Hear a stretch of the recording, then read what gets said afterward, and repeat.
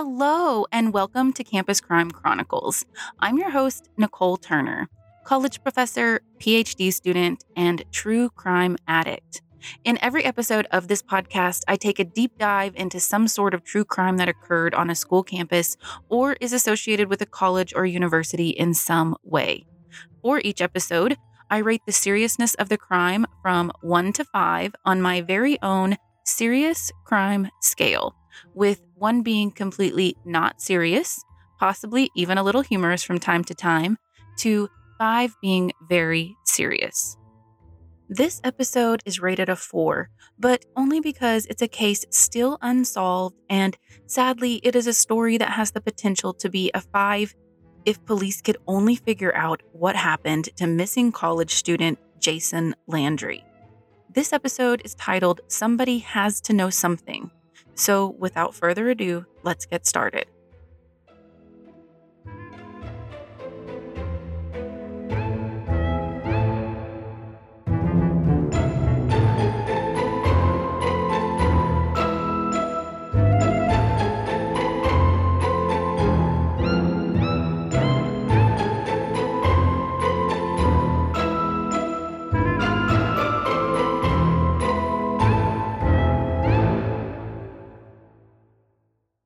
On December 13th, 2020, 21-year-old Jason Landry had just concluded his first semester of college at Texas State University in San Marcos, Texas, where he was a sophomore studying sound recording technology.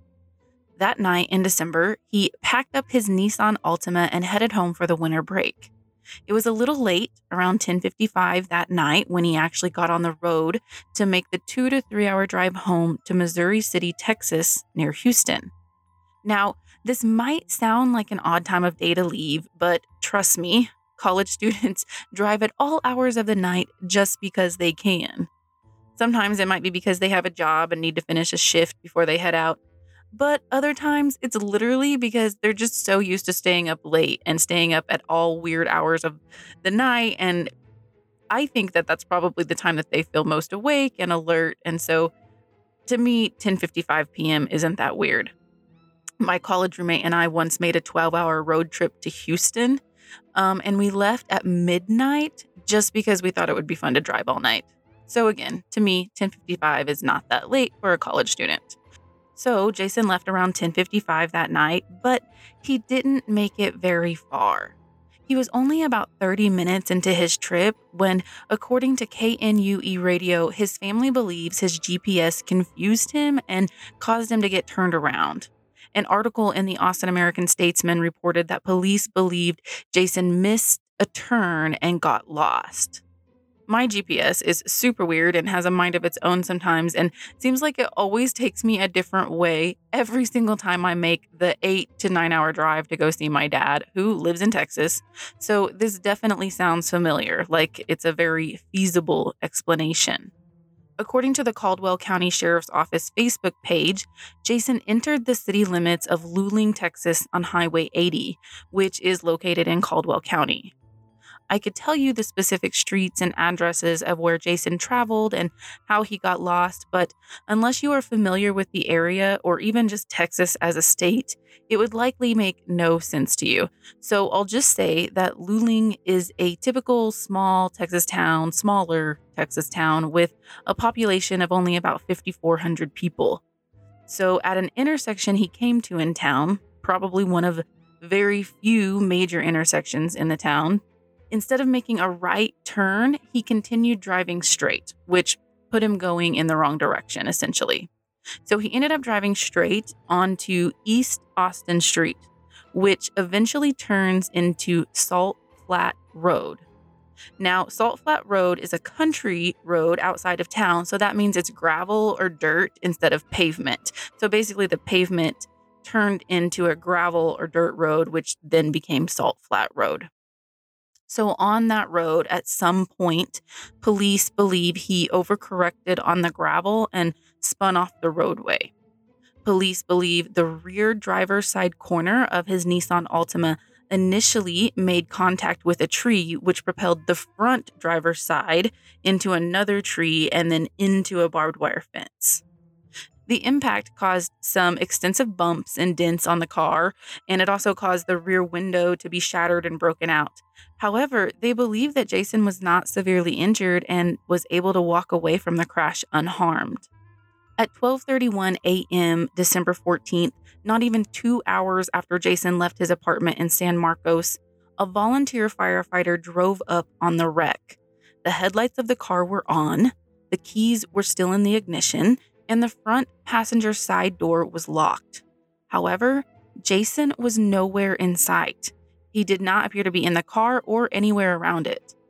A state trooper responded to the accident about an hour later around 1:30 a.m. Footage from the trooper's body and dash cameras shows that about 900 feet from the crash was Jason's backpack, a ball cap, a plastic bag containing personal toiletries, and a tumbler with Jason's betta fish in it. A side note, they said it was actually a deceased betta fish, so I'm not really sure if something happened on the trip in the aftermath of the wreck that caused the fish to die, or maybe if the fish was already dead before he left and he was just taking it home to give it a proper goodbye or whatever. So regardless, they found a deceased betta fish in the tumbler. Also, the Caldwell County Sheriff's Office says his backpack contained, quote, his wallet, a usable amount of marijuana, a laptop computer, gaming equipment, and a few personal effects. Any report stating the backpack was filled with narcotics is inaccurate, end quote. According to police reports, though, neither the volunteer firefighter who discovered the accident nor the state trooper who responded to it attempted to enter the vehicle or look through it. Instead, the car was towed to a local impound yard, essentially untouched and unsearched. To me, this is incredibly important. I completely understand why the firefighter who came upon the scene did not attempt to open the car or look through it, because, I wouldn't have attempted to do that either. If I found it, I would have just called it in just like he did. But I'm really not sure why the police wouldn't go ahead and search the vehicle for any clues, especially when they discovered the other items just 900 feet away. To me, once they discovered those other items, that says that something is wrong and we should probably look inside to see what else we might find. But again, apparently that didn't happen. At about 2 a.m. that morning, authorities contacted Kent Landry, Jason's father, to relay the news of the accident. Kent Landry is who the vehicle was registered to. According to NBC News, Kent immediately left his home in Missouri City, Texas, and made the drive to Luling, where he arrived just a few hours later. Kent told Fox 29 News in San Antonio that he arrived around 5 a.m. and was, quote, the only person looking for him, end quote. During his search, Kent went to the impound yard and looked through the car on his own. He was even able to open the driver's side car door, which was unlocked, and guess what he found that police didn't even attempt to look for? Jason's cell phone. It wasn't hard to find either. It had fallen into that little nuisance area of the car between the driver's seat and the middle console. You know, that area that seems to swallow up every tiny thing you've ever owned. Chapstick, ketchup packets, taco sauce. Oh, wait, sorry. That's just in my car, probably. I guess I should get back to the episode. Kent said after he found the phone at about 7 a.m., he then went to look around the scene of the accident, and he found several other clues that police had either missed or perhaps saw, but blatantly dismissed. Kent found his son's clothing that he was wearing that same day, and it was strewn all throughout the road. That clothing included a t-shirt, shorts, socks, underwear, slide sandals, and a wristwatch. These items were also located about 900 feet away from the accident. Kent explained, quote, I could tell it was his clothes because of his socks. He wears funny socks, end quote. However, Kent was concerned that he found the items instead of the police. He said, quote, they saw the clothes that night. They knew the clothes were there. They just didn't pick them out. They didn't think it was important, I guess, end quote. Investigators did process Jason's vehicle for DNA and any blood evidence. The only thing they found was a small smear of blood on his underwear on the top part, like around the band. But investigators think this was likely due to his run-in with that barbed wire fence, possibly whenever he was trying to get out of the vehicle. but no other explanation is offered about the spot of blood they found. Now, though, the only thing police have to go on to find out what exactly happened to Jason Landry is a 67-minute window between the time that Jason's digital footprint, his cell phone usage, stops and when the accident happened. So now that we know the story, let's go through that timeline. At 11:24 p.m., about 30 minutes into his drive, Jason arrived in Luling, Texas on Highway 80. Until this time, he was using the Waze app on his phone, which is a GPS navigation software. When he arrived at the intersection in Luling, he switched from the Waze app to the Snapchat app. This is when he ended up driving through that intersection and toward that gravel country road instead of making that right turn he was initially supposed to make. After this, his digital footprint just disappeared and no further activity was detected, even though he had full service and a full battery. So police are focusing on that window, that 1 hour and 7 minutes from when he switched to the Snapchat app at 11:24 p.m. to the time his wrecked car was discovered at 12:31 a.m. However, no other information has been recovered or released since. That's pretty much where the story ends because the investigation is still open and that's all the information that's really available to the public at this time. Regardless, authorities have embarked on extensive searches of the area to no avail. The University Star, the Texas State University newspaper, reported that search and rescue teams began an initial search in December 2020 within days after the accident was discovered. According to the Caldwell County Facebook page, that first search included a 9-day ground search of more than 3,900 acres and a 3-day aerial search of about 17,000 acres, which included drones, helicopters, and planes. Multiple sources reported that the ground search included volunteers not only on foot, but also on ATVs and horses, and they used dogs that are well trained to look for any traces of human scent. ABC 13 in Houston reported that they even drained a pond in the area near Luling because officials believed it might contain some sort of clues or evidence that could lead to Jason, but they still found nothing. After that initial search, authorities called off the investigation until further information was recovered. That information would eventually consist of Jason's movements they tracked through his cell phone data and computer, which I shared with you all earlier in the episode.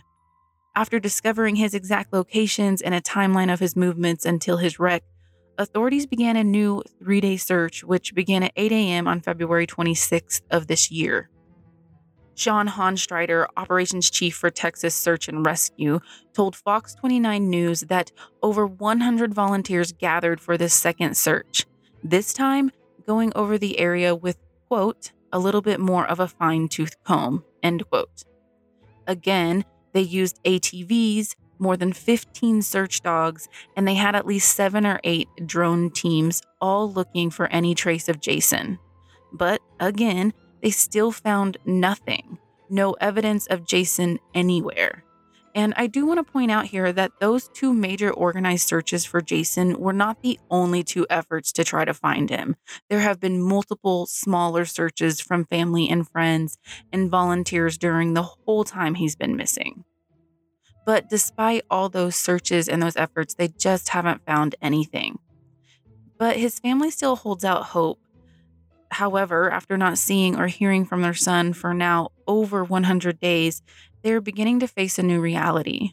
Just earlier this month, on March 8th, Jason's mother, Lisa Landry, told Fox 29 News, quote, "We keep looking at pictures of him growing up. There's so much life there, and to know that he might not be there anymore, it's very hard," end quote. And with a shaky voice and tears in her eyes, Lisa added, quote, "It's horrible to think that something's happened to him and we can't find him. And we don't know where he is. We don't know what he's going through right now. It's just horrible," end quote. Kent Landry, who is a retired attorney and now a pastor at Southminster Presbyterian Church in Missouri City, told Fox 29 News that something happened to his son and that someone somewhere has to know what that is. Kent said, quote, "Someone has to know something. Something happened to Jason. Nothing should happen between San Marcos and Houston that would cause you this nightmare," end quote. But from an outsider looking in, I still have tons of questions, so I can only imagine how many unanswered questions that Jason's family has too. For starters, reports don't clarify any information about Jason's usage of that Snapchat app. The Waze app, which his digital footprint shows him to be using as a GPS, stops when he approached that intersection in Luling. Then, according to police, he opens the Snapchat app, which is when he apparently stopped using the Waze app, and it's also when he proceeded straight through the intersection instead of making the right turn that he was supposed to make. However, nothing clarifies why he was using Snapchat. So it doesn't add up to me. If you know what Snapchat is, most people don't use it for GPS or map services. They use it to chat with their friends. Now, let me be clear. There is a map available in Snapchat, but it really just shows your immediate location and vicinity as well as other people's location and vicinity who are also using the app. I guess it just wants you to know that you can snap and chat with those other people who are using the app nearby. But it's critical to point out that it only shows your location and other people's locations inside the app, and only if you allow it to. You have to literally go in there and set your profile or your little thing to public to allow other people using the app to see your location. So I'm confused as to why he'd pull up the Snapchat app and use it in place of the Waze app. I mean, maybe he wasn't even using it in place of the GPS. Maybe he was just using it for its intended use. So I think police might have more information than they are allowing the public to know. For example, perhaps he was talking to someone or someone's via Snapchat. That's what it's for, after all. It's a messaging app that's designed for the exchange of texts and pictures and videos, but the messages disappear after a specific time frame, usually seconds after it's viewed or opened by the person who received it. Hence, snap and chat. Okay, my other question is, why the heck were his clothes off? According to most reports, the clothes that Jason's father found the next morning were the clothes Jason was wearing that night before he left. We know this because Jason snapped a few selfies just before he left at 10:55 p.m. that night. Actually, those selfies were the photos used for his missing person flyers and posters. But guess what he's wearing in those photos?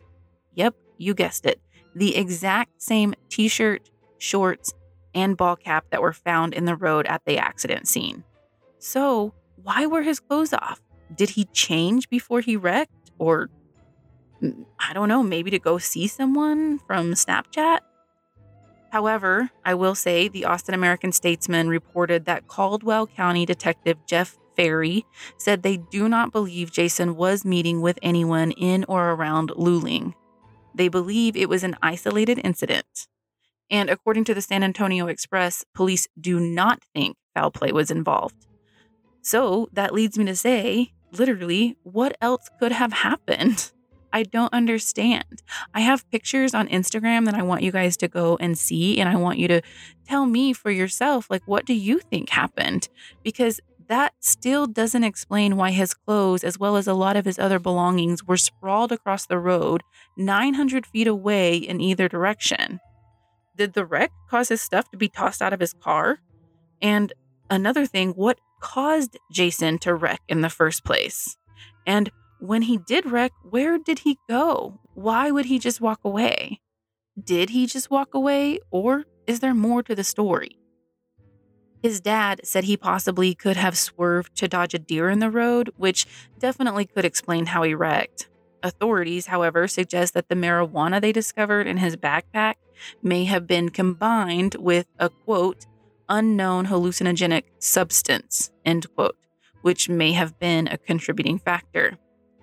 I honestly don't know if I'm buying the police's theory about the unknown substance that caused hallucination, at least not the complete picture of it. I can't help but think there is much more to this story. Actually, 67 minutes more to this story, which would completely fill in the gaps of the strange clues and accident scene left behind. So I'm hoping that because this is still an ongoing investigation, we will sooner rather than later get the answers to these questions and any others that might help explain what exactly happened to Jason Landry. And I promise to keep you all updated as soon as more information is released and available to the public. Even though I don't have the answers to these questions, I do know that Jason's family thinks there is more to the story too. So I'm going to leave you with a tear-filled plea from Jason's father, who said, quote, "I don't know who you are and I don't really care. All I care about is my son, and we want to know what happened and we want to know where he is. And if you know that, you need to come forward. We set up an anonymous line. I don't care who you are. I don't care about retribution or revenge. What I care about is my son. This has had to be laying on your heart and been eating you up from inside. And if you've known this piece of information for this entire time, it's had to be gnawing from inside. So I'm just asking you to let it out. Make one phone call. Let us know where our boy is." End quote. If you know anything at all about Jason's accident or disappearance, authorities urge you to call the anonymous tip line. Again, that's anonymous tip line at 726-777-1359. Campus Crime Chronicles is researched, written, and recorded by me, Nicole Turner, and it's edited and produced by Big Mad Media. Tune in again in 2 weeks for the next Chronicle.